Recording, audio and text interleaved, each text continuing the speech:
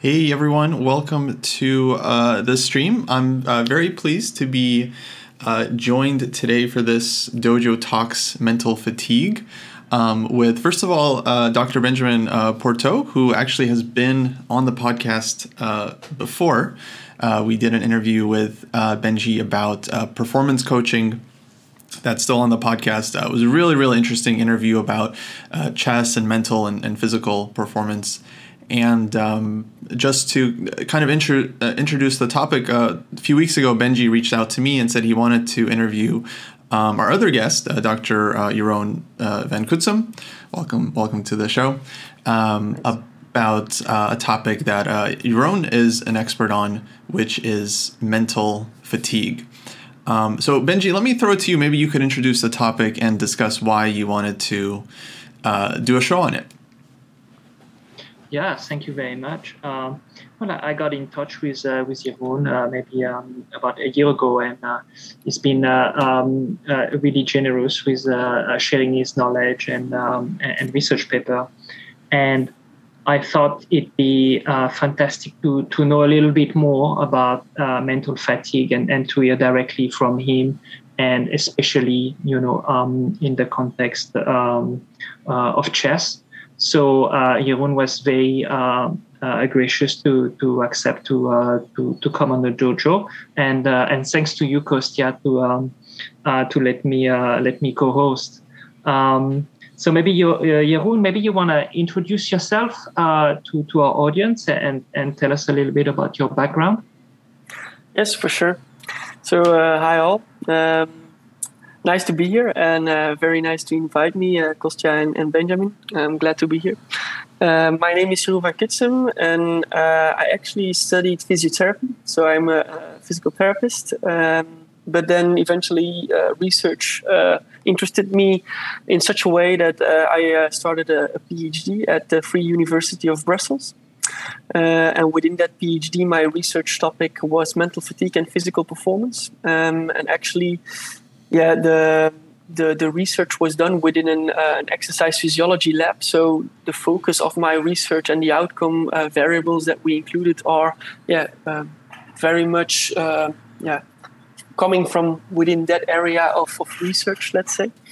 And then we tried to set up a bridge between the psychological research on mental fatigue and physical performance, and then go more towards the physiological research on mental fatigue and physical performance. So that's a little bit the bridge that we wanted to make with my PhD. And then after 4 years or 5 years, I defended successfully my PhD. And now I'm still in research, but not at university anymore. I'm still affiliated with it, but my main job is now within Belgian Defense, where I am looking not only into mental fatigue, but I broadened it a little bit, let's say, looking at fatigue and the impact of fatigue on performance, and also looking at the role of sleep within performance.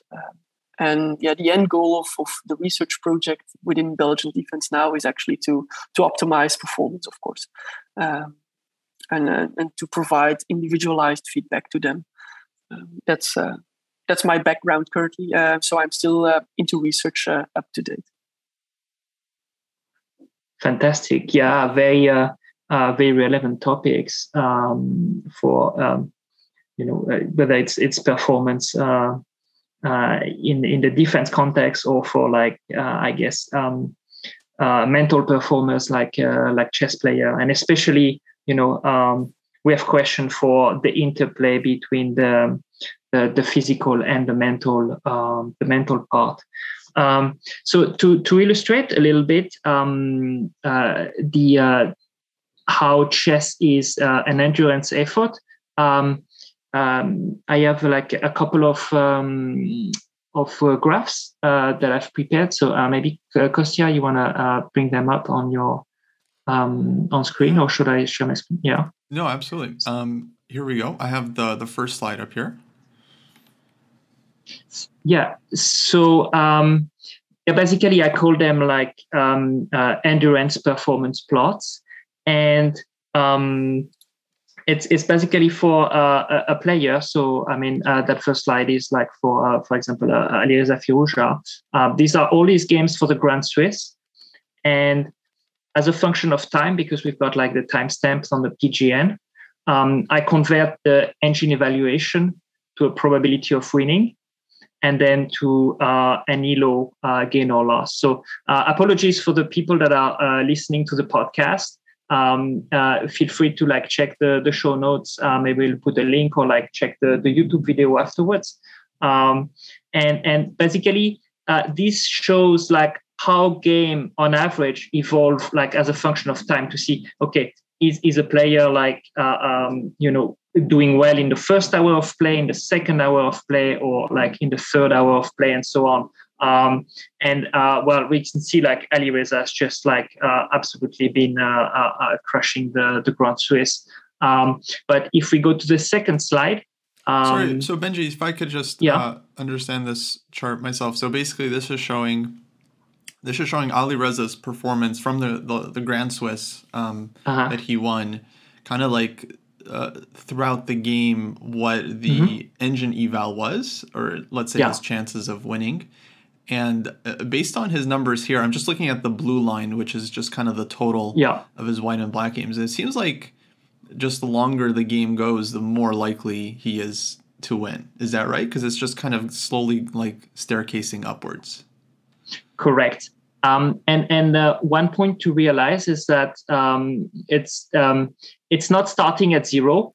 It starts from -10, because it's what would happen if all the games were ending, from the start position. And because it's like so much, it's like, quite a bit more higher rated than his opponent. If he were to stop in the start position, he would have lost, by drawing everything, would have lost like 10 ELO points, right? Yeah, that's quite logical. Mm-hmm. Yeah, but clearly as the game goes on, he just like, I guess like his position gets slightly better and better and better and better. And it shows like, up to the fourth hour, absolutely no letting up. But I imagine for other players, they're maybe like dropping off as the game goes longer. Yeah. Right? So, exactly. If you show like the second slide, there's like 2 plots. Yeah, let me. By the way, I don't know if Jeroen can see these. Yeah, I wanted to indicate it. I don't see the slides at this time, but it doesn't matter that much. But it would be good if I could also see them. Oh, sorry. I thought Benji would have shared them with you. My bad. You can see them on stream if you want. I can share with you. Can you maybe in the chat? Yeah. I'll send it in the Zoom chat. Perfect. You'll just have to make sure to mute it on your end. Yes, I'll do.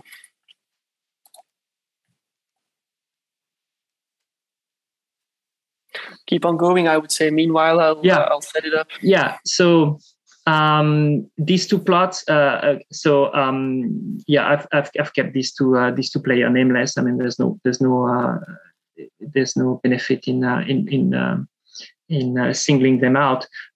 It basically shows that they're doing great for like 2.5, 3 hours, and basically after like about 3 hours, this is where like the performance really gets worse. So there's like a drastic drop off around the 3 hour mark in terms of like so that indicates they're like, I guess, starting to like make more mistakes at this point.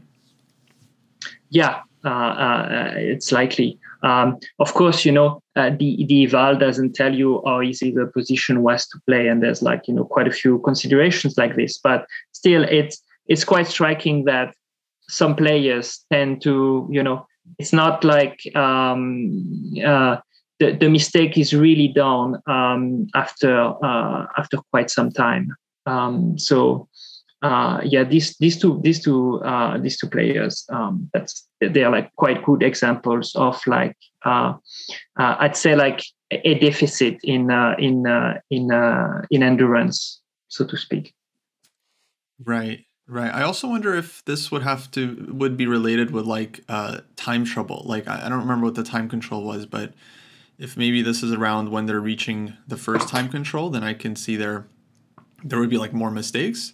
But then the chart continues to go like kind of down and down as the game progresses. So I definitely see what you're saying in terms of like the endurance. I mean, it feels like it's kind of dropping off. Yeah, this is like the total game time. So it takes into account like the opponent's clock as well. So you can't see on this graph if they were in time trouble, but like, yeah, that's something that that's very much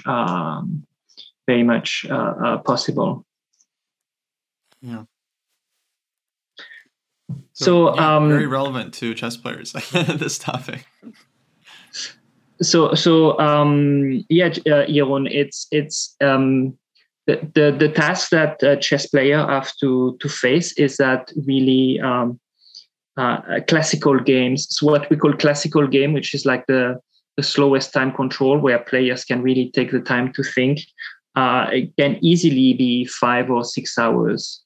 So and of course in chess, like one single mistake it just can ruin like all the good work that you've done, that the player has done previously.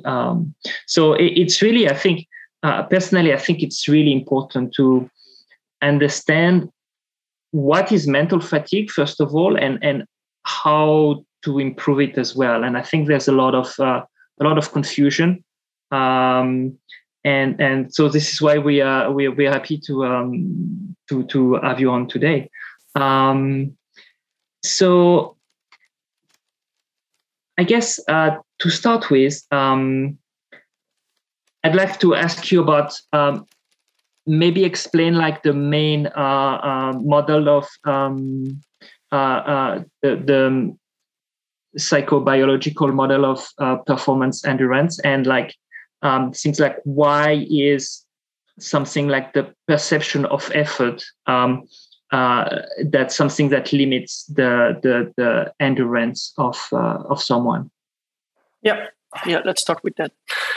But first of all, I think it's indeed a very relevant topic for chess players. Like you say, if players have to go on for 5 to 6 hours, really hard cognitive work, and every decision is an important one, then I think mental fatigue is a very important topic and will surely be related to performance and eventually winning or losing a game.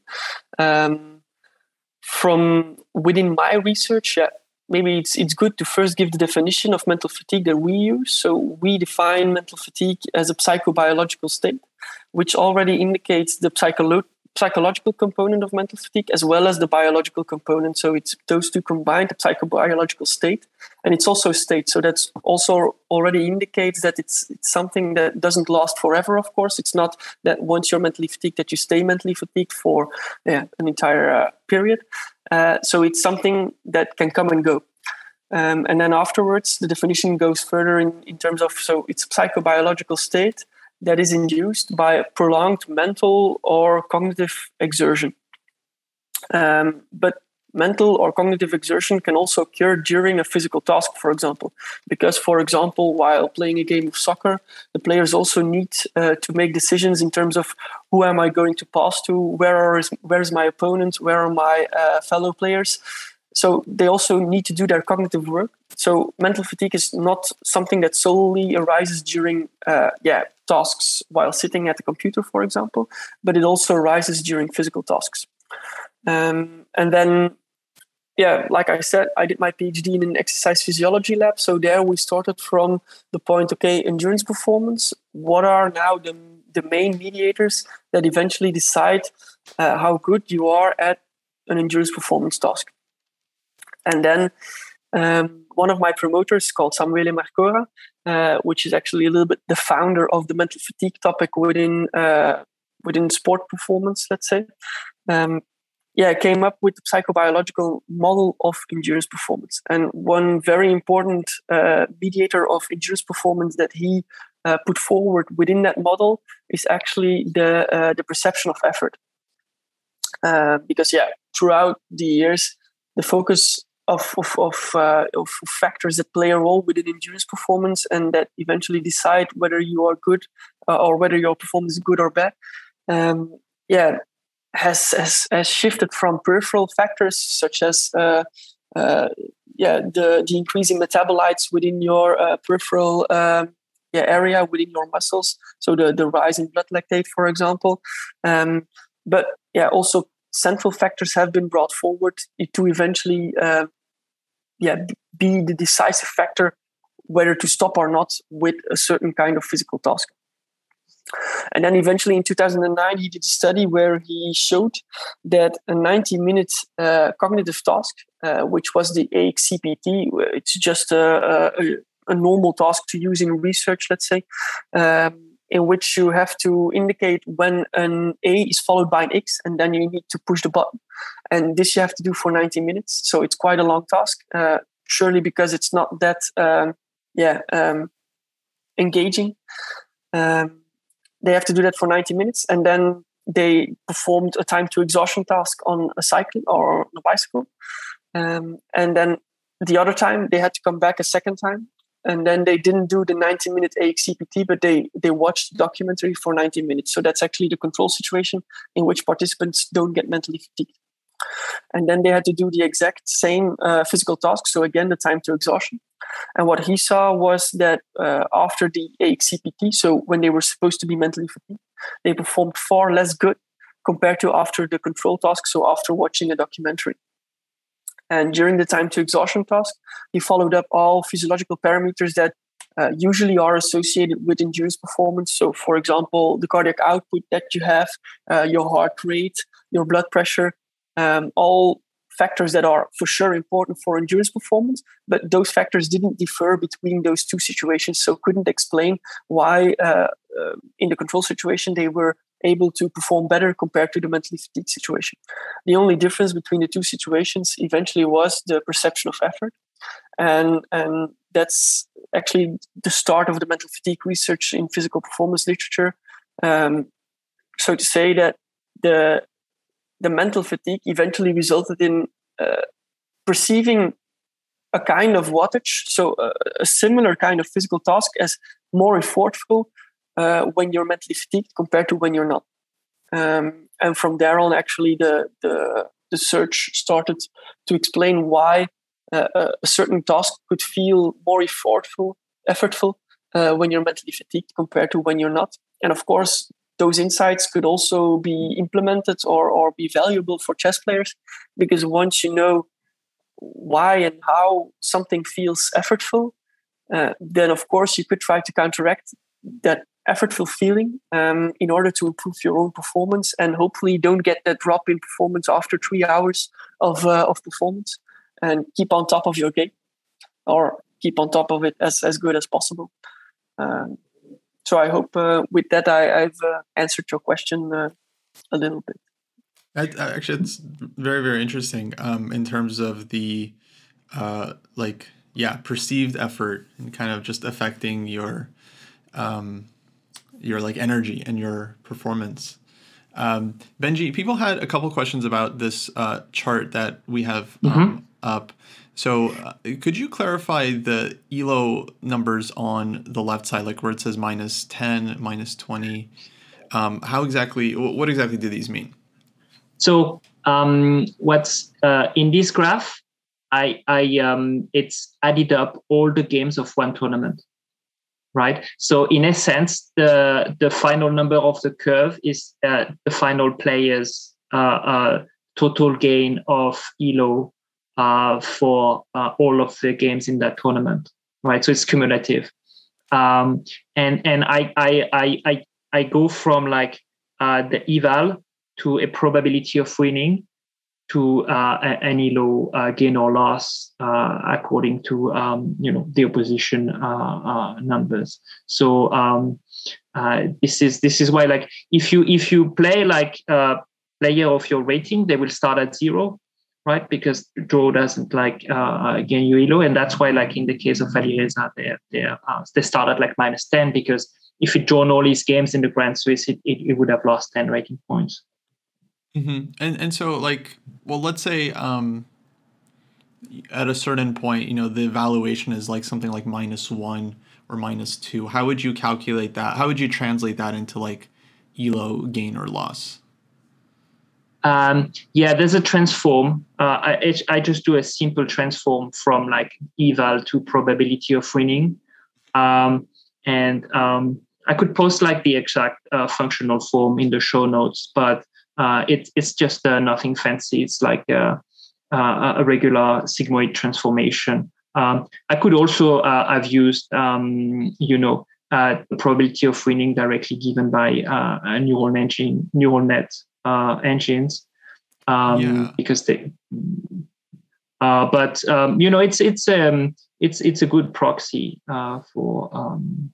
So, like, if a player has like a 70% chance of losing or something according to the eval, then they would have some kind of minus on their elo for that game, and then you're just adding up all 9 or 11 games of the Grand Swiss. By the way, Lichess does some kind of transformation like this to tell you like your inaccuracies, blunders, and mistakes, because it's done in like probability of winning space. So they take the eval, do this like simple transform, and I think I use the same as the Lichess one. Okay, cool. Because if your eval, 100 centipone loss when you're like at 0 versus when you're at like -5 is not the same, right? So the transformation takes care of this. Gotcha. I mean, basically what the chart is showing is just like as the game goes longer, the player's performance gets worse, and they're more likely to lose the game, and they're more likely to lose rating because of that. Okay, cool. So Joanne, I think everybody understands that. If you go out for your for a run, it feels effortful, and after half an hour, it feels more effortful than at the beginning. I'd like to ask you if the perception of effort is a limiting factor for something that would be purely mental, like playing chess. Very interesting question. I'll pick that up once I've come back from my child, because she's awake now. But in 2 minutes, I'll come back. Sorry, no problem. Well, this will give us time to answer some residual questions about the chart, because I think some people might still be confused, specifically Jesse. so confused. But I think it makes sense. I mean, basically, it's just like taking the probability of the game ending a certain way and then calculating the elo loss or gain from that. Yeah. Like if we look at Ali Reza's chart, he seems like was actually just going up and up the longer the game went on. Meaning, the longer the game, the more likely he was to win and pick up rating points. I mean, it's only like -10 to +10, but I mean, for 2800, 10 points is quite a lot. I think it's quite a serious game. Yeah, if Jesse has PGNs with timestamps, I'm happy to produce this plot for him. Oh, that'd be interesting.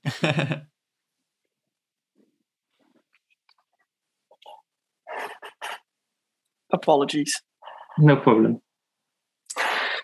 All right. So whether perception of effort could also be a deciding factor actually for performance in a mental task was the question. So let me start off actually from then.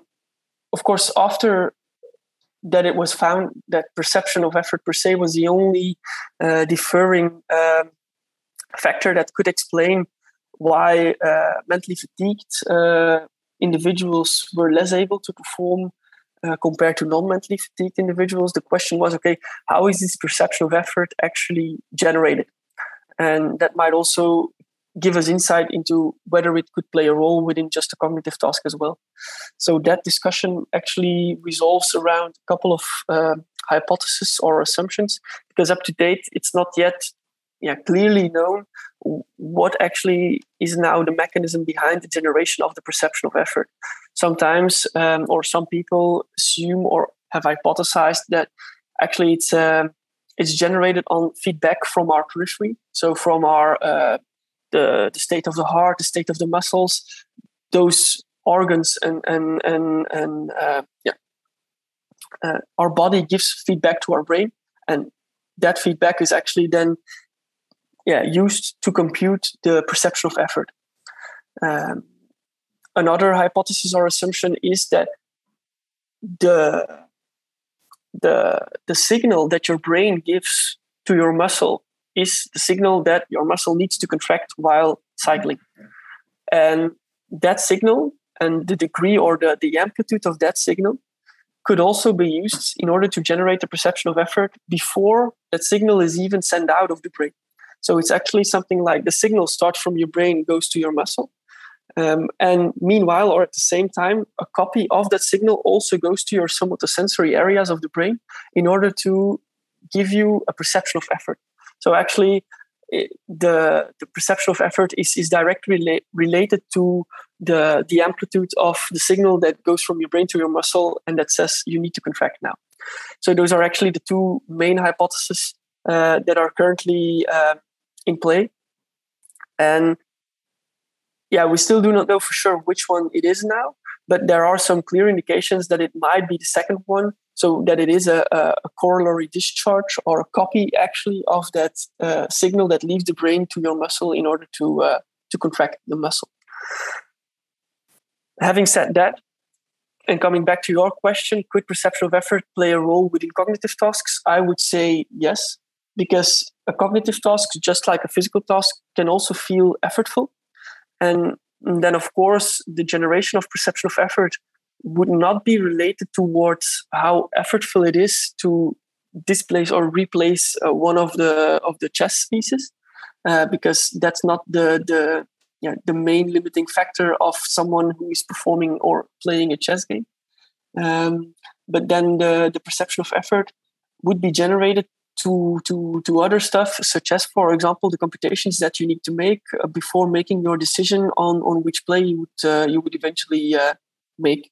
But I think if you ask a chess player that whether he perceives effort while playing a game, I think they would answer yes. And with that, I also think that it's clear that perception of effort would play a role or could play a role within somebody's or a chess player's performance. Yeah, I would say a lot of it would depend also on how much I like my position. It seems like if I dislike my position, then spending more time is gonna feel like more of a challenge, like and trying to find some kind of defense. And if I enjoy my position, then it feels like I'm not even working. I'm just like, oh, this is great. I have this move. Like I'm happy to just sit there and think for much longer. So I feel like for sure.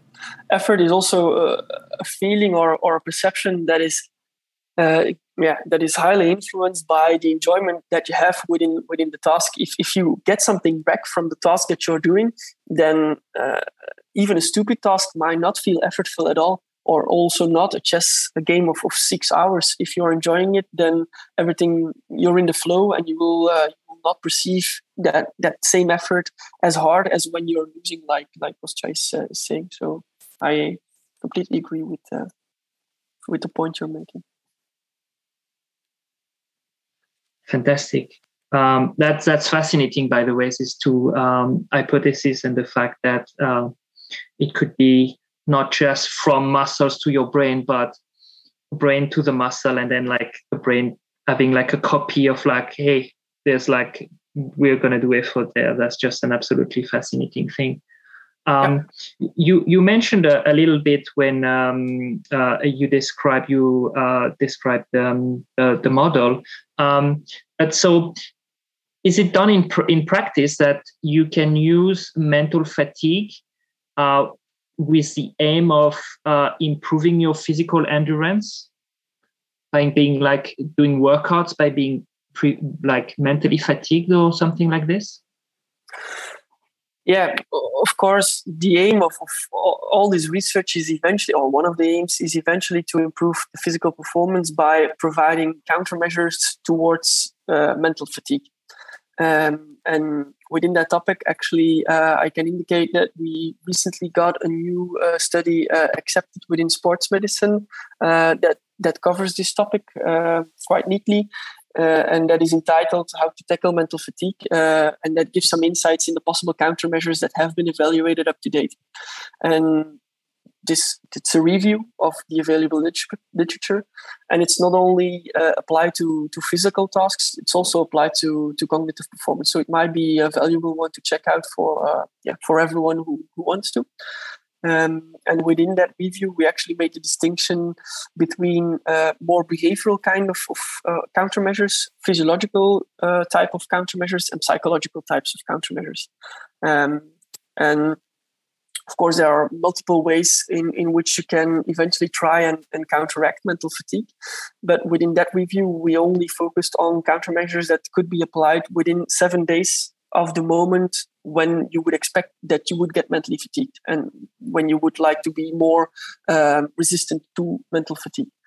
And within the review, the most valuable countermeasures up to date, or almost confirmed ones, or things like Kostya actually already indicated. So motivation, getting motivated while performing a task is a highly important factor in terms of perceiving something as mentally fatiguing or not. Odors, so just having something to smell and actually trigger your brain, are also found to be important or good to impact mental fatigue in a positive way and to postpone it.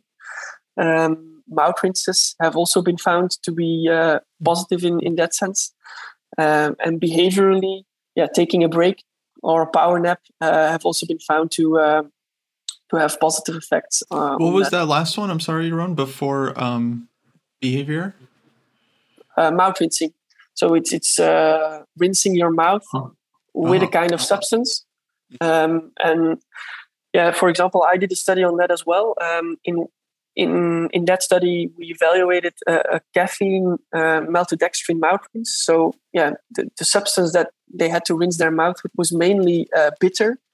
And the aim actually was, it's already known that when you rinse your mouth, your brain activity is affected by it. And with that study, we actually wanted to look at, if we are able to provide an intervention of which we know that it will impact brain activity, then we can check out whether that influence on the brain activity eventually also results in a positive impact on mental fatigue and the impact of mental fatigue on performance. So with that caffeine mouth rinse, we were eventually able to impact the brain activity during a Stroop task, which is also a kind of cognitive task that is frequently used within research, and you actually get words presented. The words are blue, yellow, green, and red, and they're also always colored, the letters of the words, in a specific color. And in our task, it was always another color than the meaning of the word. And for the words yellow, green, and blue, they had to indicate the meaning of the word. While when the color of the word was red, then they didn't have to indicate the meaning of the word, but they had to indicate the color of the letters. So there were some different rules within the task. There was also 90 minutes. And then, we measured brain activity with electroencephalography, which is a technique in which you place 32 electrodes on the head. And then you can follow up actually brain activity during a cognitive task. And when you measure that brain activity, you have specific types of brain activity that you see when a stimulus is presented. So we know, at a specific time, a specific word is presented on screen for the participant, and then we can follow up the brain activity that follows on the presentation of that stimulus. And specific features are, for example, the P300 amplitude. And to explain that, it's actually a type of brain activity wave that occurs 300 milliseconds after a stimulus presentation. And that brain wave is associated with how you are processing the stimulus and how you are remembering the rules of the task in order to provide a correct answer. And what we saw was with the caffeine mouth rinse, we were able to uphold the amplitude of that specific electroencephalographic feature And by upholding that specific amplitude, eventually we also were able to postpone the occurrence of subjective mental fatigue, but also objective mental fatigue, because also the performance on the cognitive task was better with the caffeine mouthrinse, with the real mouthrinse, compared to the placebo mouthrinse. So also in this study, we had two situations. They did once the 90-minute Stroop task with the caffeine mouthrinse, and they did it once with the placebo mouthrinse, which was something without an active substance in it. And with that placebo mouthrinse, they were more mentally fatigued, and they were also making more mistakes towards the end of the 90-minute task. So that's something that we found was possible to counteract mental fatigue, and has also been confirmed by other studies. So this was a study. It was like measuring the effects of a specific caffeine mouth rinse, and then how that would affect their mental performance. Yeah. Gotcha. And then you mentioned about smells as well. Like, what kind of smells or odors are good for performance, or for, I guess, staving off fatigue?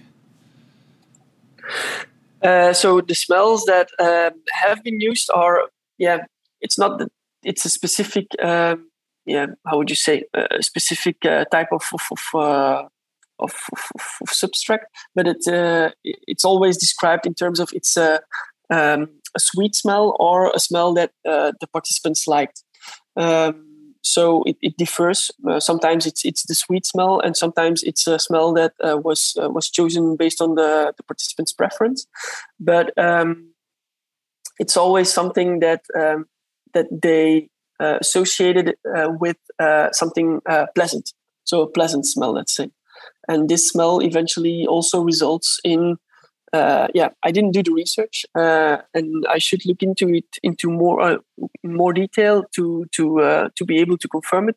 But I guess that kind of countermeasure also affects brain activity in such a way that it's able to postpone the occurrence of mental fatigue in that way.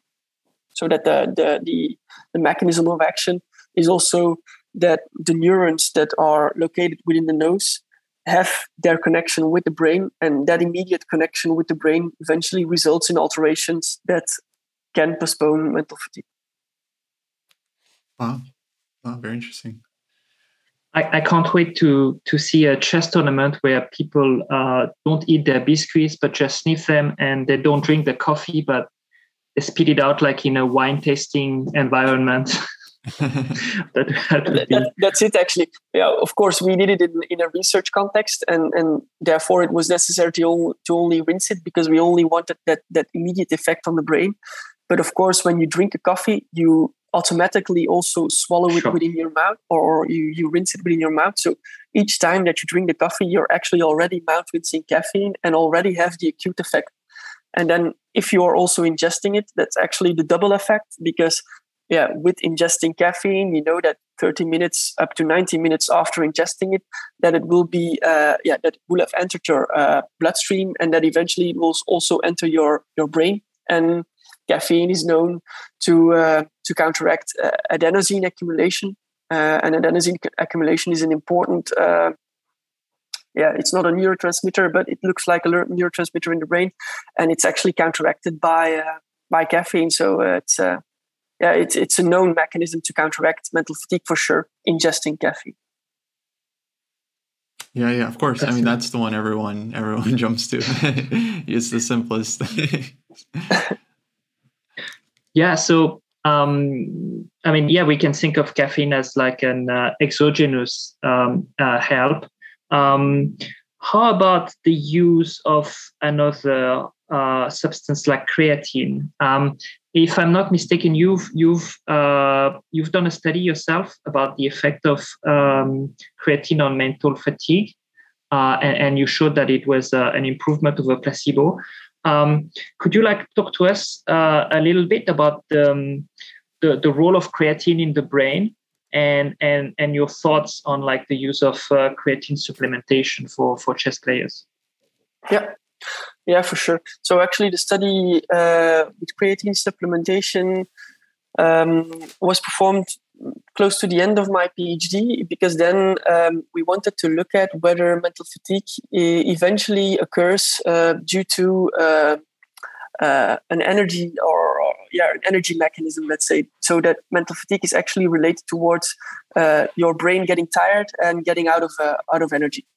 And the hypothesis with creatine supplementation was that, it's actually already suggested that when your neurons are working, they are firing a lot, of course, and with that excitement, eventually they would also produce adenosine. And like already mentioned, it's eventually this accumulation of adenosine that is put forward as the main factor of the occurrence of mental fatigue in the brain. And it's actually thought that this output of adenosine of your neurons is related, or is meant to be a feedback signal for your brain to say, okay, look out, we're running out of energy here. And adenosine eventually will impact your neurons in that way that it will decrease the excitement. So it will decrease the excitatory neurotransmission. And it will slow down your brain, let's say.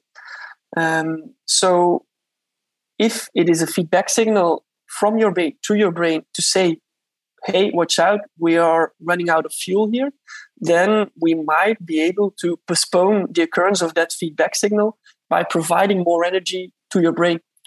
And one of the energy mechanisms of our body is known to be related to creatine.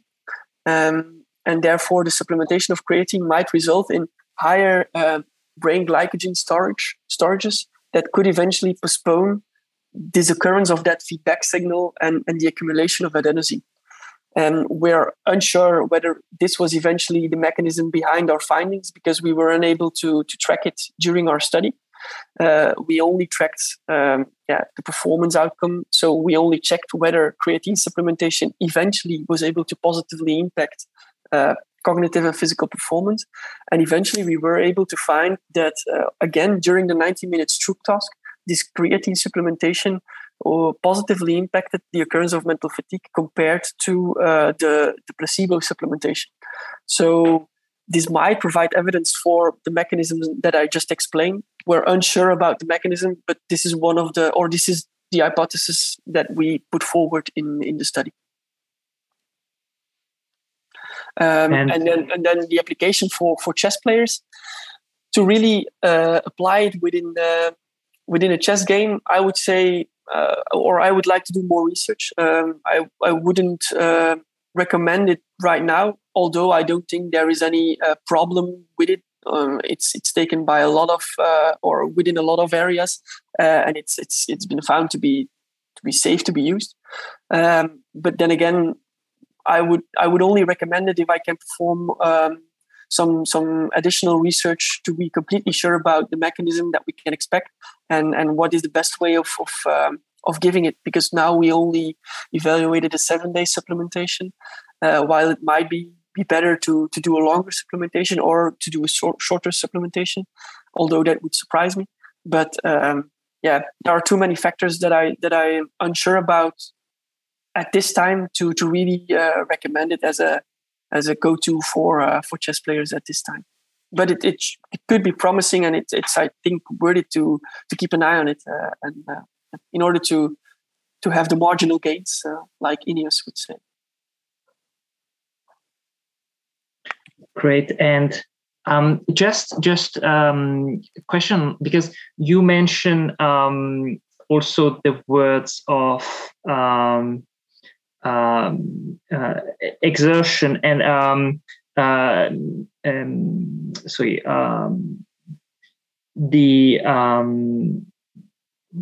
in terms of like energy use of your brain, because of course if you're in a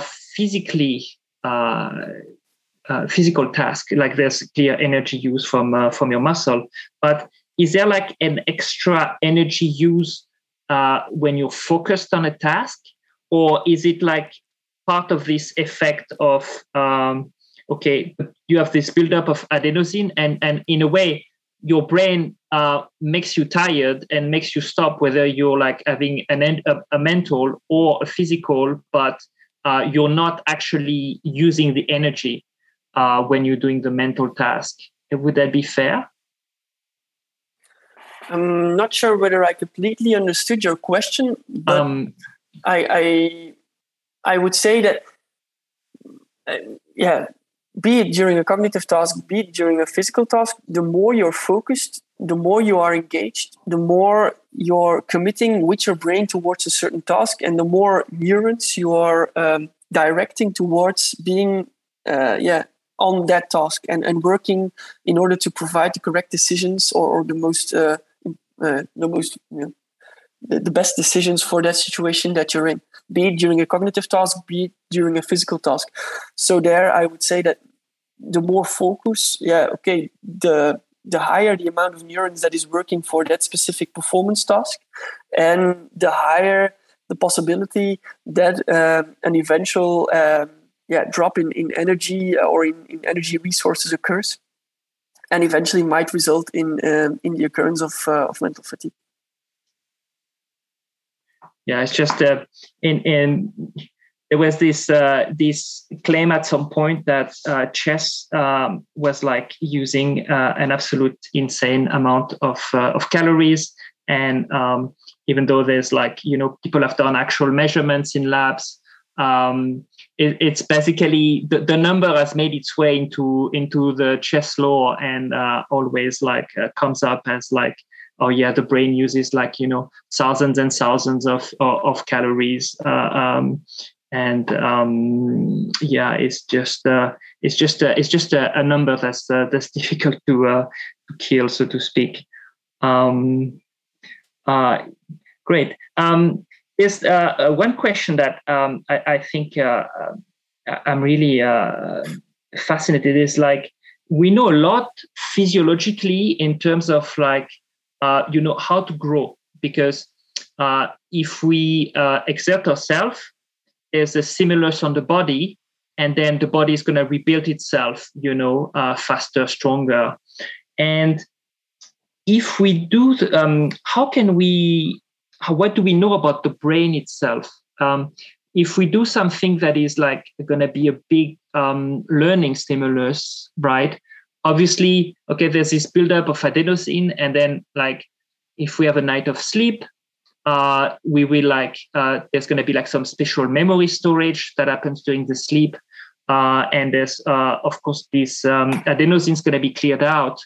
But does that mean that we are fully good to go the next day, or can it be that the brain can take, okay, I was really exhausted yesterday, I will need 3-4 days before I can have another strong session? What do you think?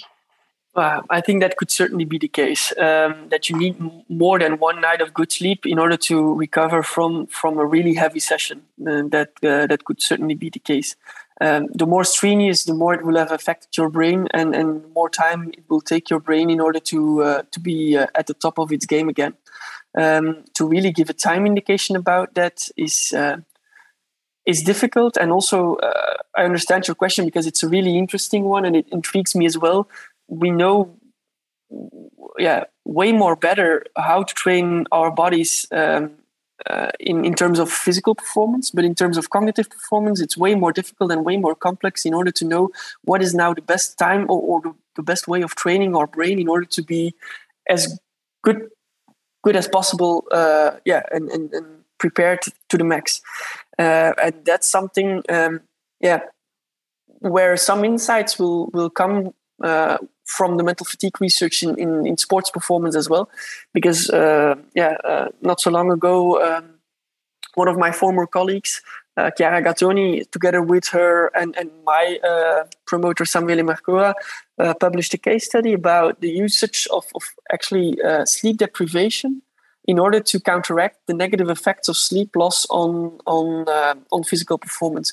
So actually they create a situation in which you are more mentally fatigued, and by training within that situation of mental fatigue, they hope to trigger adaptations or training effects that make you more resistant towards the negative effects of mental fatigue, and that might also reduce the time it takes you to recover from such a heavy session, for example, and in which you don't expect to recover for one night, and you would need it because I don't know in a chess competition, but is there a game every day? Usually you're playing every day, sometimes 2 games per day, which could be like 5 to 6 hours per game. So there it's important that your recovery time is as short as possible. So those training techniques could also be valuable for chess players as well, that really push themselves in training and maybe also apply those extreme techniques such as sleep deprivation in order to perform in a really mentally fatigued situation and train themselves. But of course, and way more than creatine supplementation, that's still in its infancy, and the research about that is not enough yet. But there are some indications that it might be a valuable technique if correctly applied, of course. That it could give some positive effects.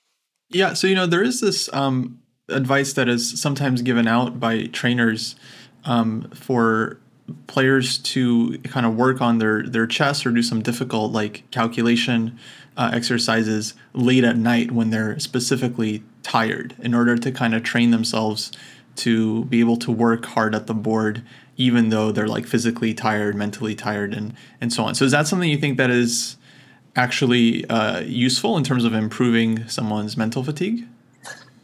Well, it closely relates to the story that I just told. So my answer would be, it's certainly worthwhile to look further into it. And of course, it's also an individual thing. If your player gets even more tired out of it and the next day he or she can't train at the pace or at the level that you would like to, then of course it's a disadvantage. But if the individual eventually perceives it as being good and giving him or her more confidence, then it could certainly be worthwhile to check it out. I think in general, it could be a technique that might help to improve your mental fatigue resistance during long and heavy games. Yeah, very cool. So over time, you could see someone really improving their performance if they kind of train like that regularly and then like recovered and try to train a little bit harder each time. Yeah, or also because in physical in sports performance, let's say, there is now also research on training your mental fatigue resistance by combining a physical task with a cognitive task. So while they are performing their cycling on the cycle ergometer, they need to perform a cognitive task as well. So they are doing actually a dual task. And what they found was they compared this with a training group that only did the physical performance or the physical trainings without the combination with the cognitive task. And the people that made the combination, so the physical training plus the cognitive task, meanwhile, they improved their physical performance more compared to the only physical training group. So something similar might also be the case within the other way around. Let's say if you combine playing chess while you are cycling, then that might eventually also result in more mental fatigue resistance, and it could also improve your physical abilities in the meantime. So that could be actually 2 times an advantage for those players. That's funny. I have done like kind of simpler tactical puzzles while like on the bike or in between like sets working out, just for fun, really. And I don't know, it definitely felt very hard, both on I would say more on the mental side, because like I'm not used to like thinking about chess when like my heart is like racing, but it's interesting that, so you're saying that could also be helpful more for the physical performance. Yeah, it's already, there are some 2 or 3 studies that are published about it that indicate that the combination of the physical task with the cognitive task eventually results in physical performance improvements better compared to only training physically. So what I'm saying is that it could also be the case for cognitive performance or for chess performance, that when you combine your some chess sessions with a physical task, that could eventually improve your chess performance even more compared to only training your chess without adding physical performance to it. And it might a possible mechanism of action could be that, of course, you are doing a dual task, so you need to divide the attention of your brain towards two things. You need to focus on the physical task and you need to focus on the cognitive task. So eventually, you have less brain power left to perform the chess task compared to a situation where you would only perform the chess task. So eventually, you train yourself to be as efficient with less brain power compared to the only chess situation. That would be brilliant. If that could be done. I mean, that would be awesome. That's fascinating. And yeah, Joe, and if you can give us not only for this studies of like pushing your brain when you're already tired, and also the general how to tackle mental fatigue. If you can, we'll put the links, I guess, in the show notes, right, Christian? Okay, I think we are close to wrapping up. I just have like a couple of a few final questions. I mean, this conversation's been fantastic. I mean, absolutely fantastic subject. I guess we've talked a lot of subjects already, but what general advice would you give a chess player that wants to improve, his mental endurance, his focus, and concentration? Yeah, what I would do is avoid mental fatigue and avoid it by a combination of countermeasures. Let's say, first of all, try to be as fresh as possible at the start of your game. During your game, include some tactics or some countermeasures, like, for example, drinking your coffee, rinsing it in your mouth. But also the odors might be something worthwhile to check into. And then after your game, be sure to attend to your sleep and to really try and have a good night of sleep, because that's also crucial for your recovery from mentally fatiguing tasks. And then on the other hand, so those are actually the countermeasures that are discussed within the review that will come out soon. And then on the other hand, also keep an eye on the training literature or on the mental fatigue training literature that is currently being published. So it's coming out more and more. Some combinations of physical and cognitive tasks might be valuable in order to improve physical and maybe also cognitive performance in a better way compared to only training cognitively or only training physically. So that might be something valuable to keep an eye on for trainers and for players. Fantastic. And so, how do you think? What do you think are the next avenues of research in the field of mental fatigue? Yeah, for us, when I'm speaking for our research line now, that I'm currently guiding 2 or 3 PhD students. Actually, we're also on the topic of mental fatigue and physical performance, and with them we are really looking into the brain and the brain mechanisms of mental fatigue, because we would really like to tweak out which specific aspects of the brain functioning are affected by mental fatigue, and how we can use that knowledge in order to develop countermeasures that are as effective as possible to counteract mental fatigue. So what we are now doing, for example, is setting up a study in which we measure brain activity while cycling, which is challenging because, of course, the head can't be moved too much because that gives noise to the signal that we are measuring. And what we are looking there for is the story that I actually explained on beforehand. Is like we would like to measure the signal that leaves the brain towards the muscle and that says, okay, you need to contract now. And we would like to express that signal in terms of an amplitude.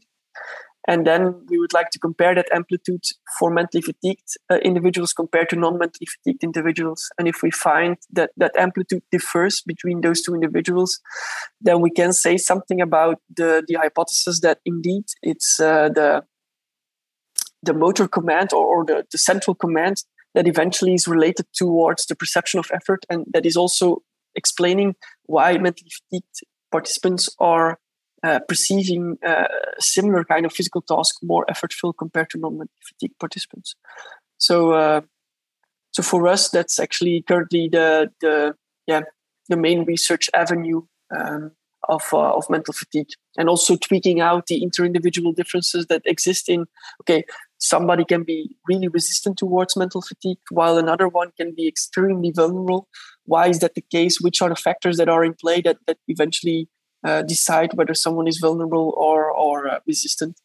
And I think that knowledge will improve our understanding of mental fatigue a lot, and eventually, hopefully, also the techniques and the countermeasures that we can use to counteract it. Jeroen, I had a quick question, if you don't mind. We were actually talking about this yesterday, and folks were wondering if it's useful to kind of, like taper down your mental performance leading up to an event, to give your brain some time, like some resting time. Do you have any knowledge or thoughts on that? It's a very interesting question. I don't have any knowledge on that. I know that it's the case, or it's the guideline within sport. So within physical performance, it's crucial to include that taper period before committing to a really optimal physical performance. Of course, it's not a one-on-one relation. Cognitive tasks are not the same as physical tasks, so there will be some differences between them.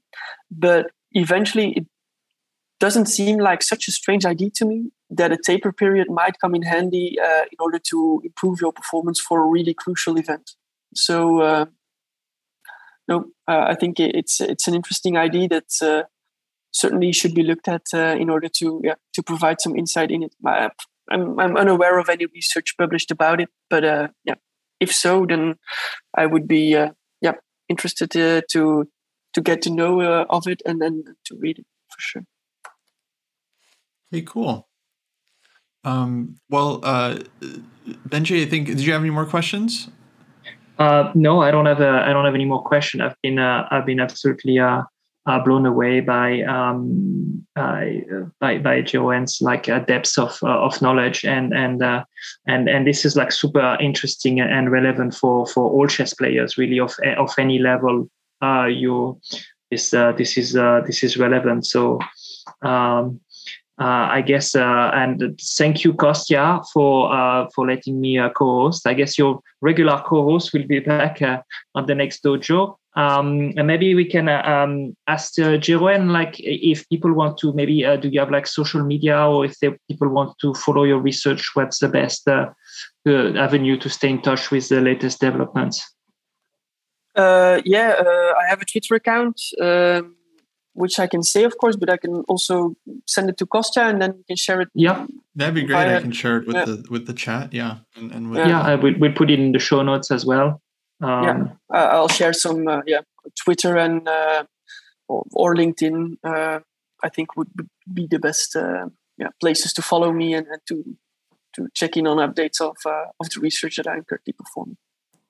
Yeah, people can probably Google you as well. For sure. They'll find me, probably. Awesome.